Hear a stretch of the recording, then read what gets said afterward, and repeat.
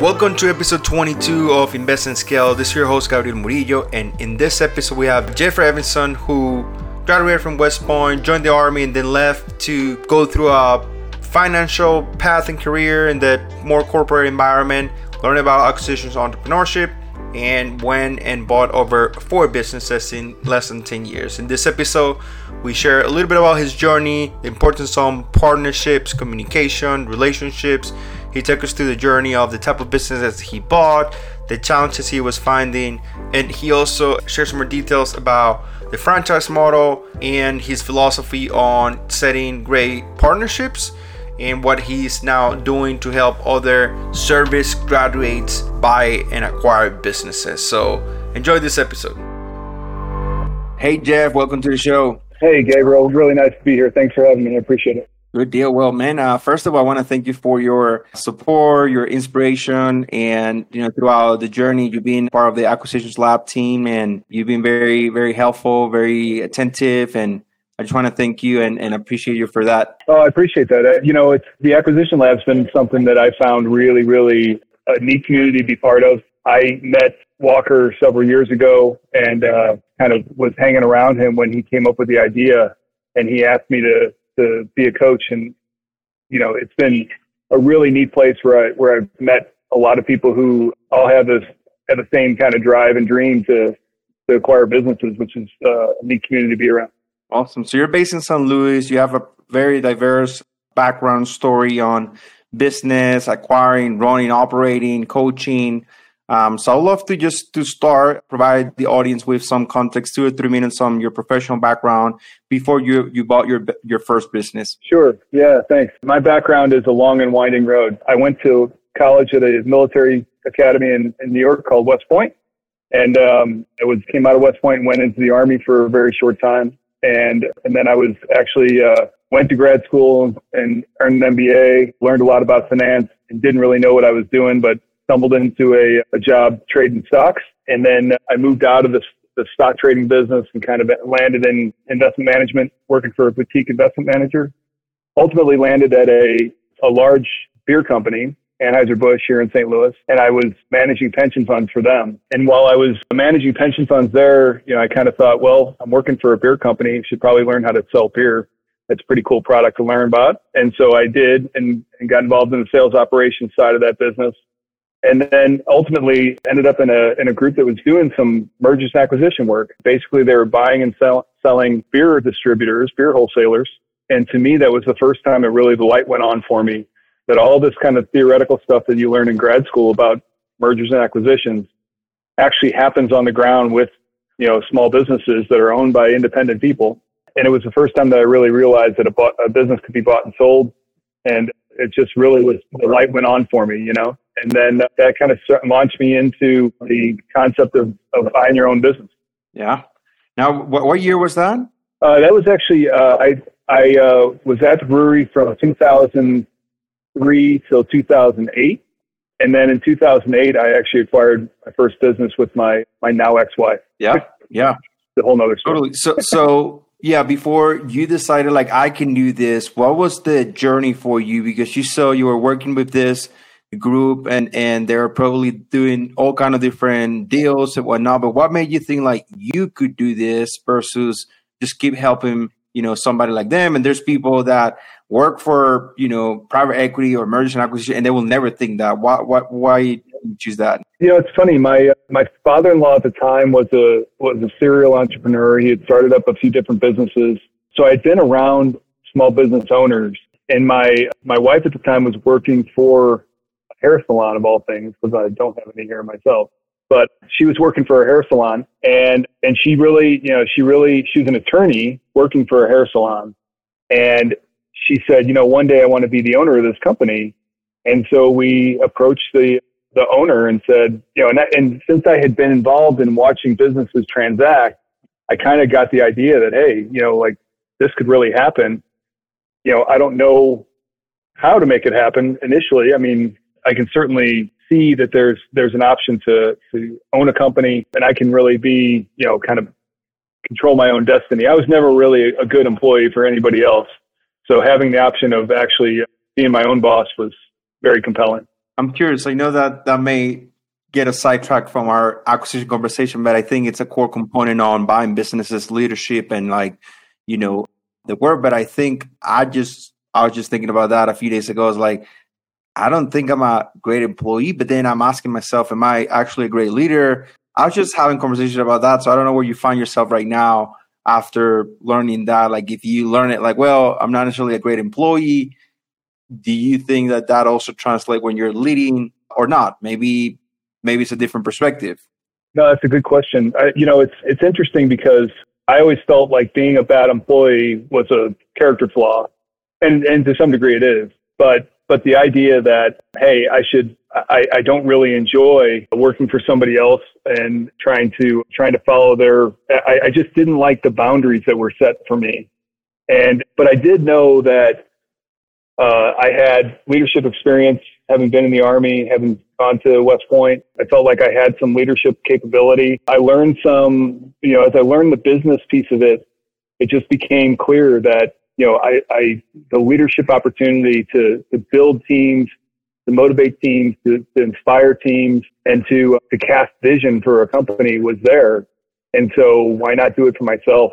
I really felt like that was my calling. Yeah. Fair enough. I think, I guess that's what I love, having this type of conversation, just compared to like a traditional podcast where it's more topic driven. Like, I love just chatting about this. And I as you're sharing your journey, I'm thinking about, as well, my journey. And when I was in high school, I remember telling my mother, like, I want to go to this military school because I love the discipline, like, the leadership structure, the honor, the respect, the service, the commitment. And, I think you mentioned before we started recording, you're collaborating with a veterans group right now, and we may touch base on that later. But there is definitely a really interesting component with the military training and all those principles that could be translated into acquisition. So is that something that you feel like you kind of like have that and you feel the confidence to do what you've done, right? Yeah, I think that that everybody has core values, right? Everybody has values that they live by. And you may not think about it much, and you may not really articulate it or write them down on a list or try to, brainstorm what they are, but everybody has them.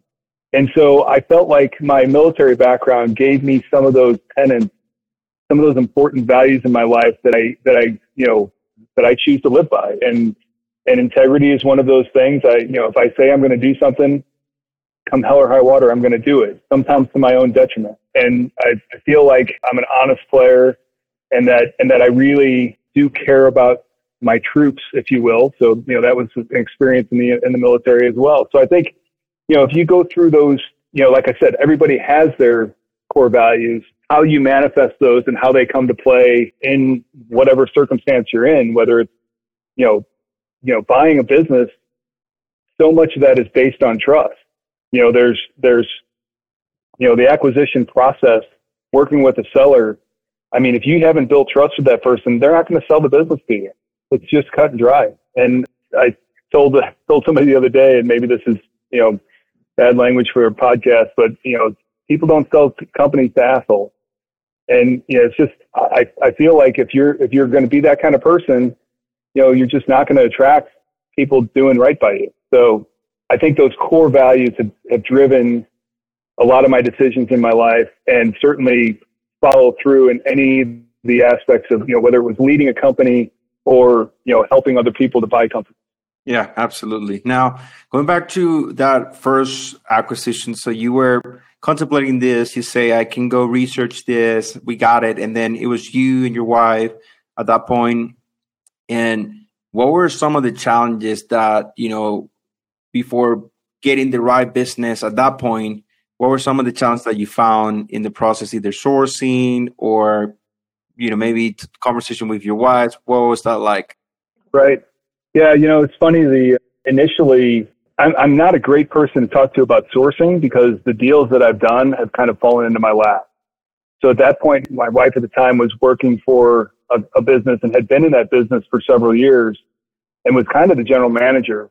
And at some point she said, you know what, I'm either going to leave here and start my own thing, or I'm going to, buy this business from her. And I was like, okay, well, let's make that happen. So we made an offer, and we sat down and said, we'd like to buy the company. And then it was a matter of really negotiating. And my wife didn't feel like she was in a position to negotiate because she was operating the business, and she felt like that was putting her in conflict with the seller.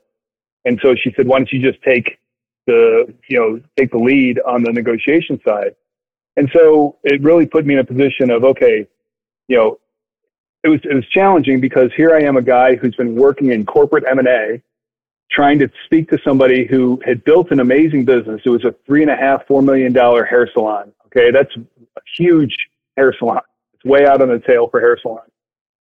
But she had built that as a nail tech. She had been doing nails and then built this company, right? So she wasn't a terribly sophisticated seller, but here I am coming at it from, high finance, corporate M&A, kind of mindset. And my spouse at the time is an attorney, like super intimidating couple, right? When you're a nail tech who's grown a company to $3.5 million, and you're pretty confident that someone's going to screw you in the process.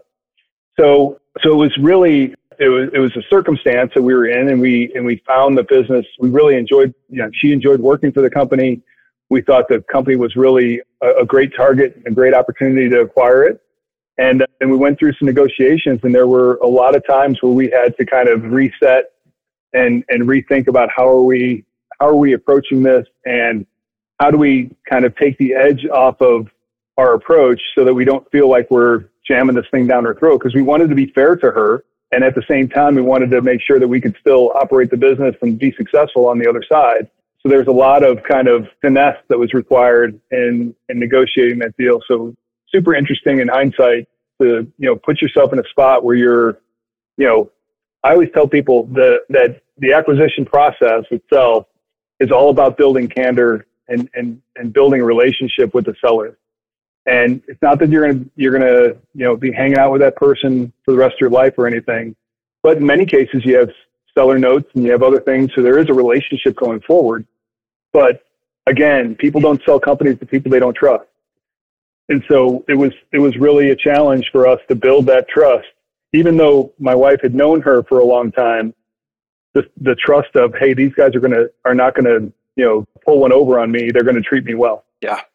Yeah, was that a 3-6 month period, or how long was that whole process? Yeah, that's a good question. Let me think about that. It was probably from the time we announced that we wanted to buy the company till closing was probably a year. Because it was a friendly transaction, there wasn't a need for hurry and to rush through it. We were on two different planets when it came to pricing initially. She had, as a lot of sellers do, just had this overblown idea of what the company was worth. And we had to walk her through, and we weren't trying to be jerks. We were just saying, hey, the only way this deal works is if we can pay our debt. And whether it's debt to you or debt to the bank, we're going to have to have the cash flow to pay for the business. So it ultimately took bringing a third party that she trusted to advise her, to talk her through. And so we actually went and saw another salon owner who had bought and sold a number of different salons. And he sat down kind of as a mediator between us. And we kind of pitched our arguments as far as pricing was concerned. And he fell way on our side of the argument, which was, for me, I just couldn't imagine why, the pricing would be what she was thinking what it was, which was 2x what I was thinking. It was closer to 3x what I was thinking. And he fell back onto about 1.5x, which I was okay. I could see us paying that. We can afford that. Wow. So there was advisory in both sides, and does that whole process with working with that advisor have anything to do with the decision that you made right now to work with sellers and I think you're working with buyers. Is that correct? Like the coaching that you're now doing, like 2022, July 2022, when recording this podcast, do you go back and see like, wow, that was super helpful, and now you're not only you enjoy it, you have the experience. Is that any relation there?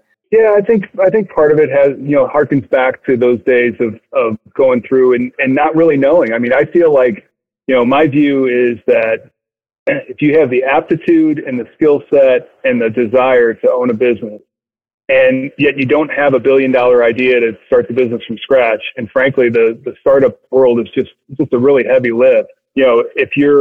It would be great to have someone who is walking along with you. I compare it to teaching a kid how to ride a bike, right? Like, I'm happy to be that person helping you. I'll hold the back of the bike as long as you need me to hold the back of the bike. But at some point, I'm just going to let go and you're going to be just fine. And so I believe that business acquisition is experiential, right? You can talk about it. You can go to classes. You can take courses. You read the books and all the other stuff. But until you buy a company, like, that's when the stuff gets real, right? And so it's at that point that you understand, oh, okay, well, the model said this, but real life looks like this. And so I'm happy to walk with someone and on that path. And I think that comes from, being able to meet some people who were, back when we even did our first transaction, talking with somebody who had been down the path already and, could help guide us as we were making the acquisition. Yeah, no, absolutely. I think, and I say at the beginning of the show, when I have the calls with you, I recall, like, I was not doing any sophisticated thing, anything crazy, but just the fact that you were there, just listening and supporting, that just meant so much to me, because, like you're saying, and everything starts with trust. And the first level of trust got to be in yourself. And when I talked to you and I was refining something or sharing an idea, and you were bouncing back and just providing some feedback and whatnot, that gave me a lot of trust in myself. And like, we got this, let's go. So highly recommend for people listening to consider these groups out there. Jeff and I were chatting before recording, like Twitter out there. I've been heavily active now on Twitter. Invest and Scale is my username on Twitter. And Jeff, if you have Twitter, I'll leave all the links on the show notes and whatnot, and your website as well. But yeah, like, there's all kind of resources nowadays. I think 10 years ago, that was not the case from what I keep hearing from other people. There's not a lot of acquisition resources now. Walker Book is one. Acquisition Lab it's one. But Jeff, you have many other groups and whatnot. So let's go back to your first acquisition. You went through that. You operated that. There's probably an exit story, something in there. What was the second business? And that was, like, I think it was a completely different thing than a hair salon, correct? Yeah. So I've acquired a number of different companies. While we were owners of the hair salon business, we opened a second location. So that wasn't an acquisition, but that was another SBA loan. So I've been down the SBA path a number of different times. So we bought a manufacturing company that was part of our supply chain for the hair salon business. So by 2015, we were doing, with their two locations, we're doing about $6.5 million maybe in sales, which again, just unheard of in the salon world. So we ended up buying another $500,000 in revenue through this manufacturing company that was selling products not only to us, but also to other salons. And so, we got involved in that, and the opportunity came up again.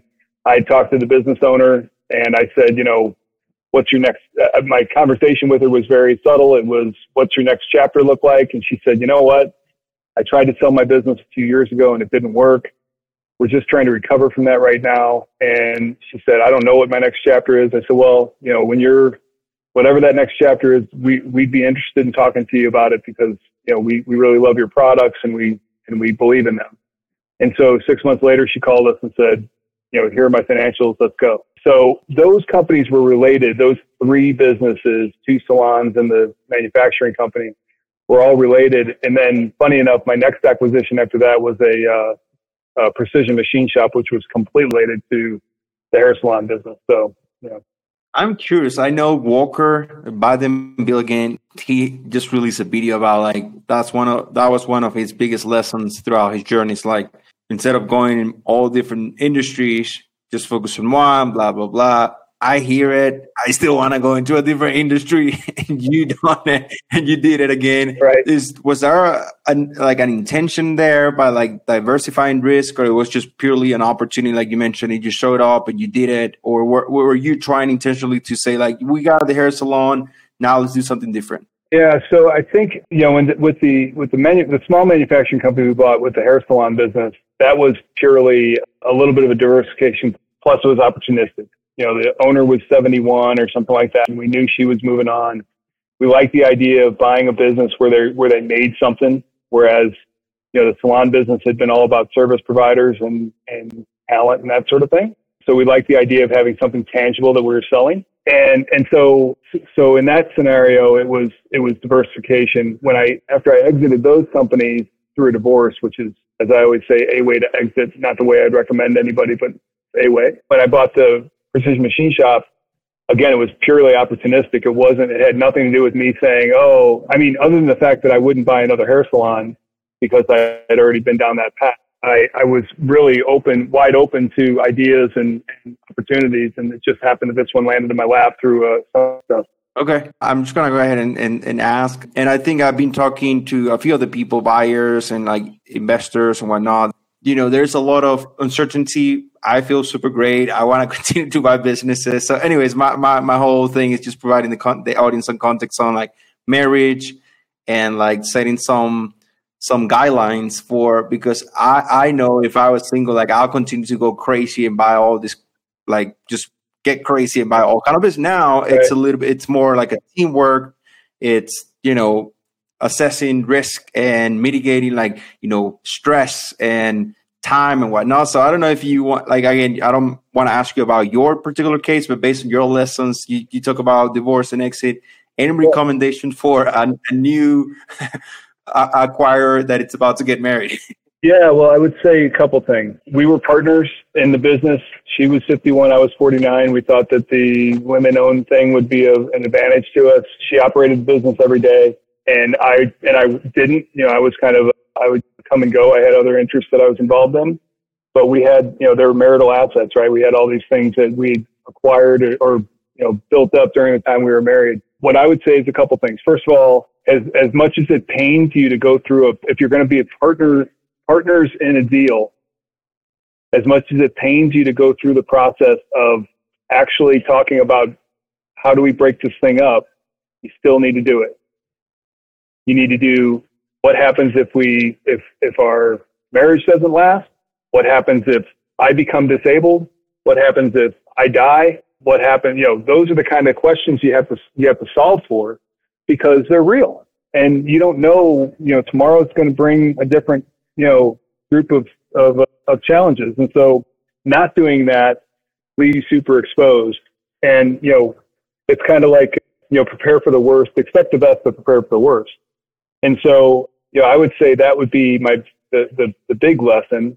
Secondly, to the extent that if you're working together in the business, there's an odd, like, I always felt like we were peers at home, right? We were partners, we were peers. Life was, good. We were peers at home, but at the office, someone had to be in charge. And again, it goes back to me not being a terribly good employee. She was in charge of the office, and that just was a recipe for disaster. And so I would just say, know yourself well enough to know whether that's going to work or not. If you're going to be in the office together every day, some people it works just fine, and for some people it's a disaster. And the dynamic outside of the house is different than the dynamic in the house.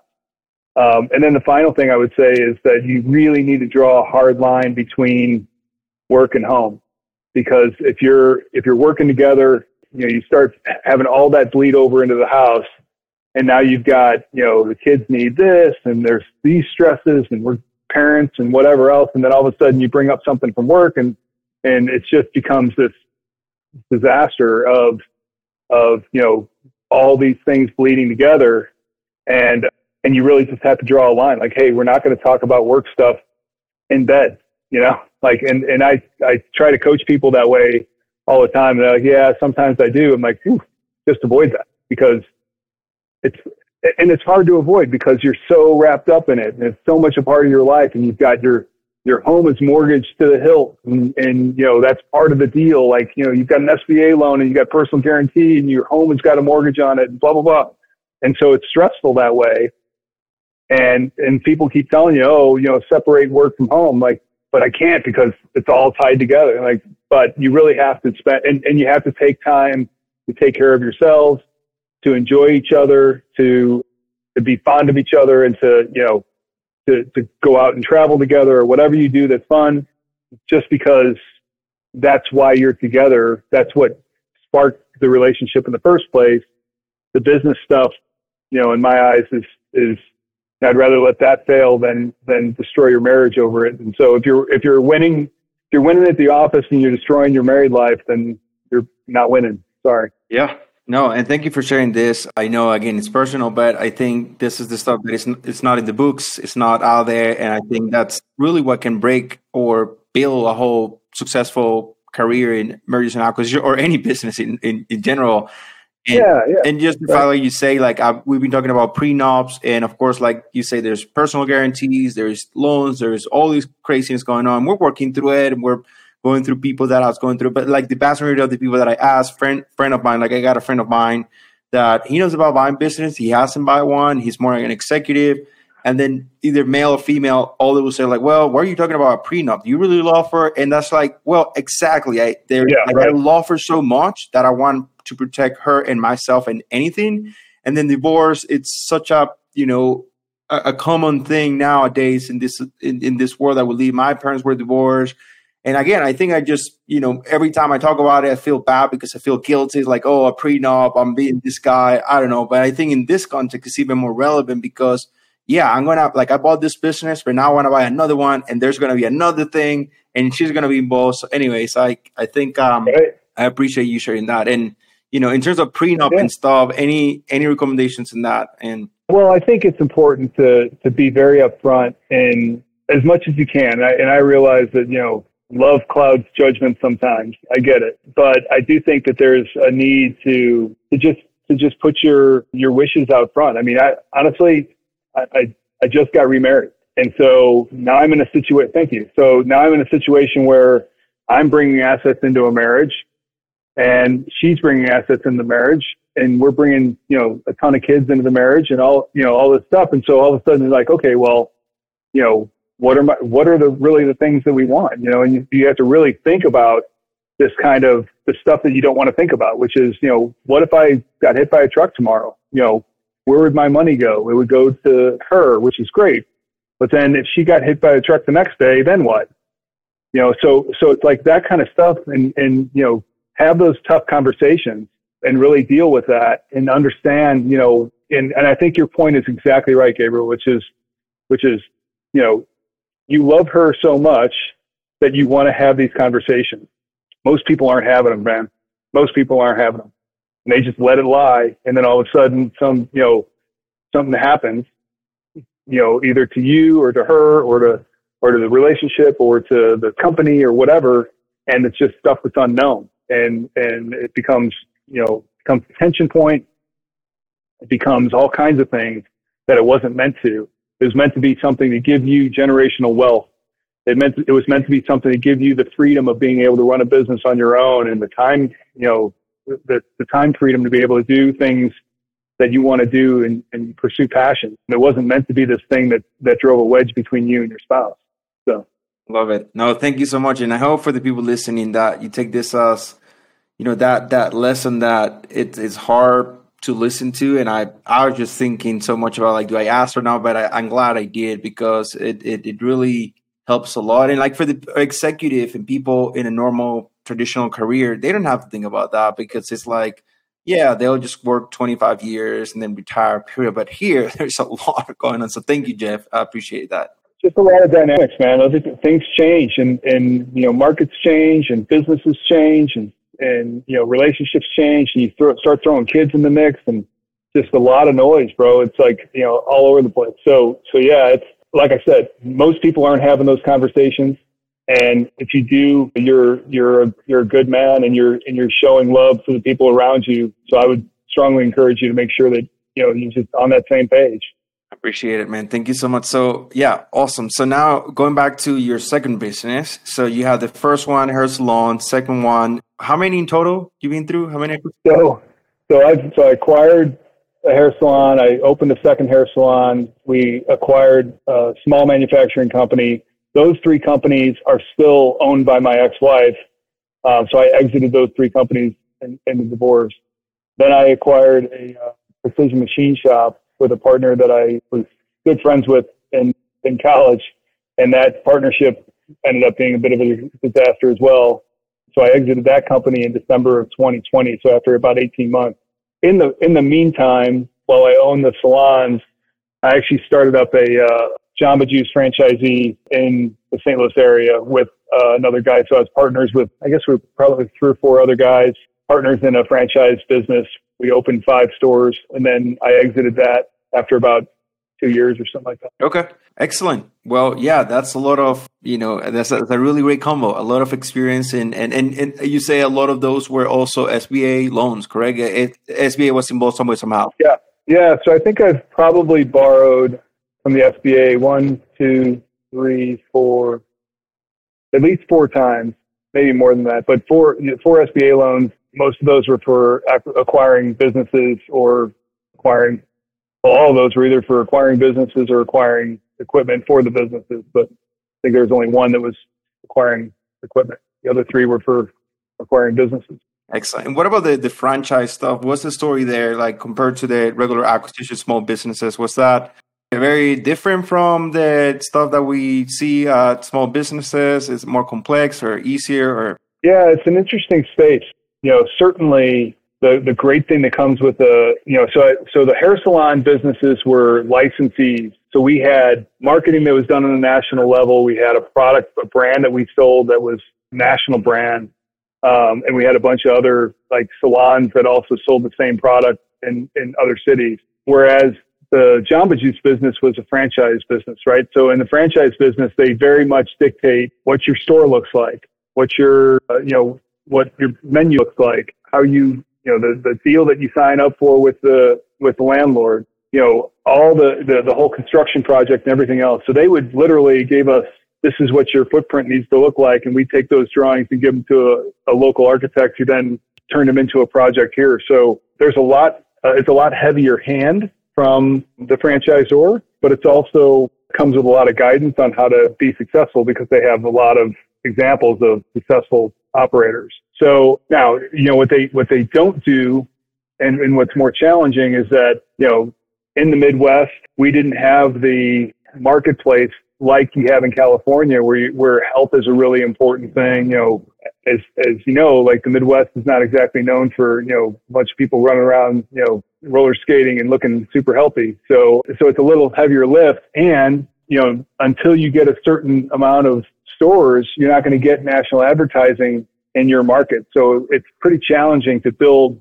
It's very much like a startup. I mean, that's what I would compare it to. It's much more like a startup than it is like a business acquisition because you're starting from zero. And it's your job to get word of mouth out. It's your job to do any advertising, and the spends are super expensive to get your name in front of people or on a billboard or in, ballpark or whatever you're trying to do. So it's very challenging as a startup business because you're not getting a whole lot of advertising support from national because frankly, they're advertising in markets where they're successful already. And until they're successful in your markets, they're not going to spend the money locally. It's just not going to work that way. So yeah, it's certainly different. It was very interesting to learn how a franchisor interacts with somebody who's interested in their brand and, buys the rights and they dictate kind of everything you do pretty much as far as like how you can, what you can and can't do. And, other sideline products, a lot of times,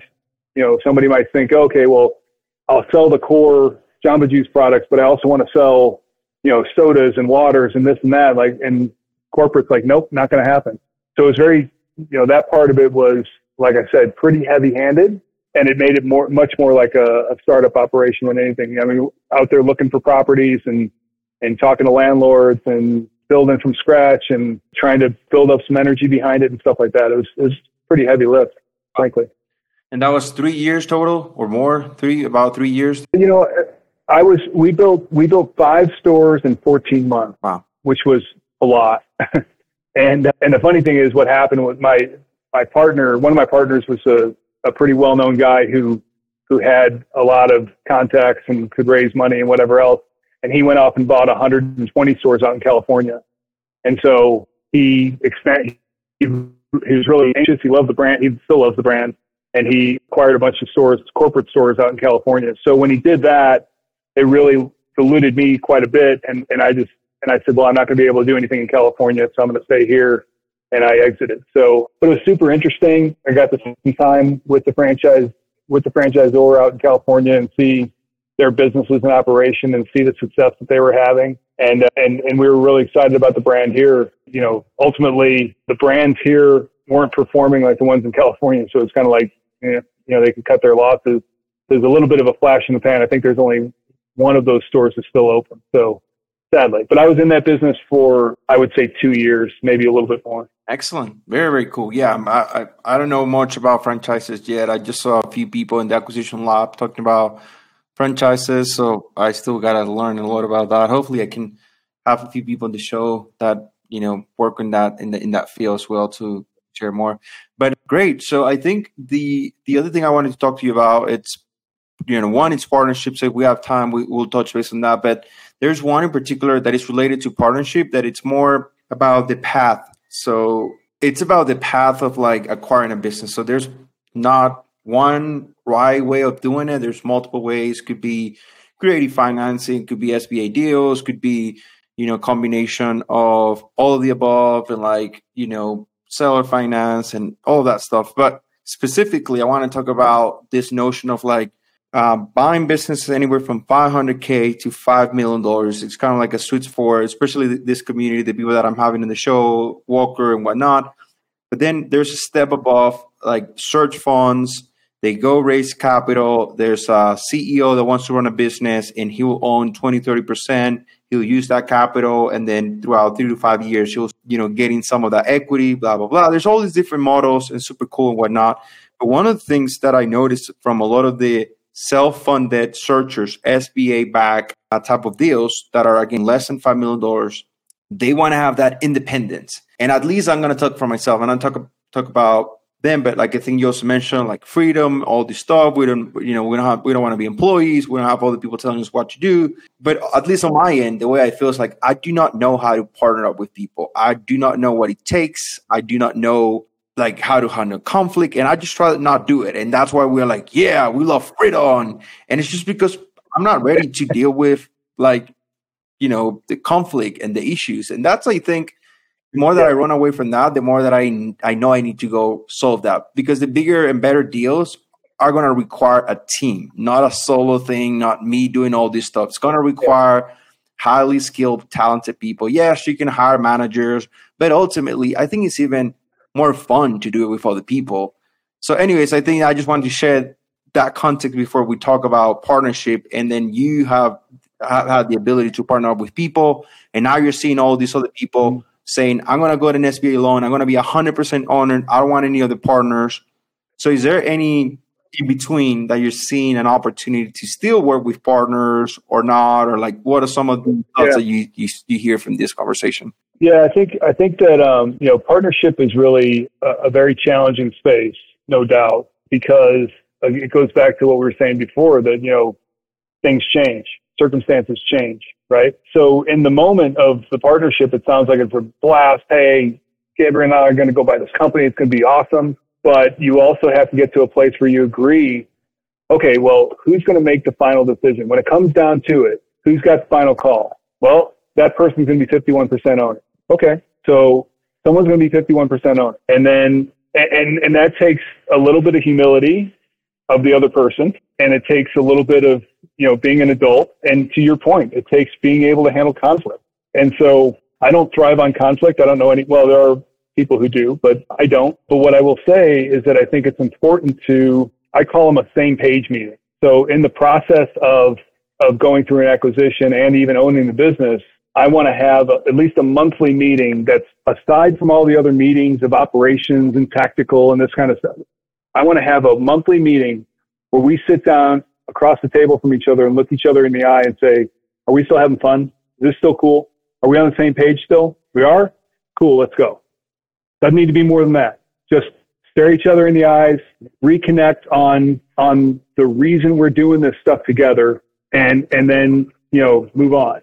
Because what happens inevitably without doing that is that, well, I'm here, you know, 50 hours a week and he's only here 30 hours a week, or I'm here 70 hours a week and he's never here. And this is what I'll tell you. You know, I was not going to, I told the guy that I was partners with, hey, look, I'm just not a guy who's going to work 40 hours a week. It's just not who I am. I like my flexibility. I'm available available 40 hours a week. I'm available 80 hours a week if you need me. But it doesn't do anything for me to sit at a desk without something tangible to work on, just for the presence of looking like I'm there for 40 hours. I appreciate that the people making stuff here are here for 40 hours a week, and we're paying them well to do so. It doesn't mean I need to be here shepherding or overseeing or dictating what they do. They are fully competent in doing their thing. And my partner who originally agreed to that, kind of changed his tack halfway through. Like, well, we got to be here. I mean, these guys are working so hard. We got to be here. We got to show them. I'm like, hold it. We agreed that wasn't necessary, but now we're changing our tune. And then it became an equity thing. It became I'm here and you're not, and so that's the biggest challenge, I think, almost across the board. Partnerships fall apart because of a perceived equity of who's spending more time or who's giving more effort. And so if you have to just be willing to have those conversations and those upfront, check-ins with each other to say, is this still cool? Is there something that I'm doing that's getting under your skin?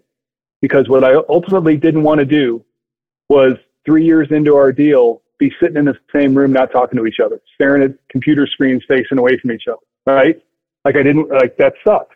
So, and frankly, that was the outcome of two partnerships. My ex-wife and I couldn't be in the same room, and that kind of stuff. So I do think that partnerships work. I think that it just requires two adults to enter into a partnership, and it requires knowing each other's strengths, agreeing that we're not the same person, knowing what holes we're filling for the other person. Because you're right, Gabrielle. I think that there are deals that you can do. You can do a $1 million deal in a relatively small company and have a team of 3 or 4 that you oversee, and it's a one-man shop and you're running the deal, right? Like, that's easy. Not easy, but it's something you can do with one person. When you're talking about a $10 million deal where you have a team of 20, 25, and you've got millions and millions of dollars of revenue, and you've got big clients and this and that and the other thing, it really, either you need to have a partner in the deal, or you need to find a tribe of people to hang out with and share your concerns and your worries and your decisions and your questions and everything else. But somehow or another, you got to find another sounding board to work with. So I do think partnerships can work. I just think you have to be really careful about them, and you have to set them up in a way that when they fall apart, or if they fall apart, that they fall apart in a way that doesn't destroy and doesn't bring the machine to a halt, right? Like in exiting, and I'll kind of stair step into my conversation about the machine shop. In that scenario, we had a partnership disagreement. The fact that we didn't get along did not stop the company from operating, because we had mechanisms in our partnership agreement that allowed us to split up the company. Okay. So if you had those things in place, is it optimal? Are people in a good mood when they see mom and dad fighting? No, generally not, but it's not something that's going to debilitate the company or keep the company from operating because one person has their hands in the bank account that's hurting in order to hurt the other person or whatever. I think you just need to have all those things laid out early on in a partnership so that you know what tearing apart the partnership looks like. Absolutely. No, great content here, Jeff. I really appreciate that. And like you mentioned, this is why we have this podcast, why you're doing what you're doing, which I want to end with that. Just share specifically how are you supporting acquisition entrepreneurs. And then for the people listening, again, I will emphasize what Jeff just said is community. If there's not a group of partners that you have the ability to collaborate and work and go through the work, like all this craziness, and then join a community. So either Acquisition Lab or stuff like what Jeff has, that it's more one-on-one or group-based. I'm excited to hear more about what you have, Jeff. But it is, at least for me, what keeps me going every week. I still join to the Acquisition Lab, even though I closed, 6 months ago. I'm still joining to the sessions, and I just get a lot of energy because the worst thing that we can think is the problems are pervasive, they're permanent, and they're personal. So when we go hear all these other stories, we realize it's not just me. It's not forever. There's a solution. And then, there's a community that it's here with, insights or support and help. So let's hear more about what you're doing, Jeff, and what's the capacity that you're supporting acquisition entrepreneurs. Awesome. Yeah, thanks, Gabriel. So as you know, I work with the Acquisition Lab, and I'm a coach, and I do that weekly. And I jump on calls and kind of open mic time for people to ask questions. And it's good for me because I'm around people who are looking to acquire companies and able to help them and share my experiences there. My kind of day job is to be a coach for an organization called the Lions Pride, THE, thelionspride.com. And it's founded by a 1977 grad from West Point. So he's a little bit older than me. And we help small business owners accelerate their business, hopefully 10X, but also accelerate their lives at the same time. So like I said earlier, it's important that if you're winning at the office and destroying your marriage, you're not winning, guys. So we have kind of a holistic approach to coaching business owners, both on the business side with one-page business plan and tools that can help people accelerate their business, and on the personal side, both with their family and the person in the mirror through self-assessments and what we call a one-page personal plan. All these tools that we can bring to bear on helping people, as business owners. On the side, another side hustle, I started an organization called Thayer Gate Project, which refers to the front gates of West Point. And ThayerGateProject.com is kind of where you find me there. But what I'm doing there is I'm really trying to help people who are trying to acquire businesses, because I really truly feel that the only way to create generational wealth is through business ownership. 90% of the ultra wealthy in the United States are business owners. And even if you peel out 20% of those, which are, doctors and lawyers who have their own practice or whatever, that's a huge portion of the community of the ultra wealthy that are business owners. And, my thought is that you can either have that $1 billion idea and start it up from scratch, which not many of us have, or you can buy a business that's already found product market fit, that is already, proven business model, and you can take that business and take it over and operate it and hopefully grow it in a way that can create wealth for you and your family. And that's really what we're trying to do. So I'm somebody who will help somebody go through the process of acquiring a company, getting it through to closing. And then I can kind of pin in that one-on-one coaching for that first year or two or whatever it takes to kind of, like I said earlier, let go of the back of the bike and let that person, kind of pedal on their own. And now they're a business owner and they're generating wealth for their family. Absolutely. Well, congratulations on that. Sounds awesome. And I'll make sure that I add all the links to the show notes. And anything else to wrap up? Any final thoughts or advice for searchers or business acquirers? I know you shared a lot so far, really great advice and lessons, but I'm wondering if there's any final thought for the audience. Yeah, first of all, thanks for doing this, Gabriel. I think that putting this kind of content out in the market is super helpful. Business acquisition is certainly an experiential practice. You can talk about it, you can read about it, you can, take classes, you can go to, MBA programs, and they'll all talk about different things and you can learn tons. But until you actually do it, it's kind of like the Mike Tyson thing, right? Everybody has a plan until they get punched in the face. And so, until you actually get your hands on a business and operate a business, you really don't know, what you don't know. And one other thing I'll say is that there's a bit of a fallacy, and this is kind of a complete, ad hoc thought process. There's a fallacy out there that acquiring a very small business is a good way to dip your toe in the water. And what I'll say is that it's a tougher lift than you think, because a small business that's doing $150,000 or $300,000 in sales hasn't discovered product market fit yet. And so it's possible that product, that business may not be around for very long, or that it's very much a whim type business that's going to change, very quickly. Whereas a business that's got substantial revenues, $1 million, $2 million, is more likely to have found that product market fit and be able to be worthy of a business that's going to create wealth for your family. So again, thanks again for inviting me. I'm humbled that you would have me on the podcast, and I think you're doing some great stuff. Thank you so much, Jeff. I appreciate you. And thank you for the people listening until next week. And Jeff, I hope I can have you for a second round, probably in a few months, and to check out. But keep up the good work, and thank you for your help. I'd be happy to. Thanks, Gabriel. Thank you, Jeff. See you later.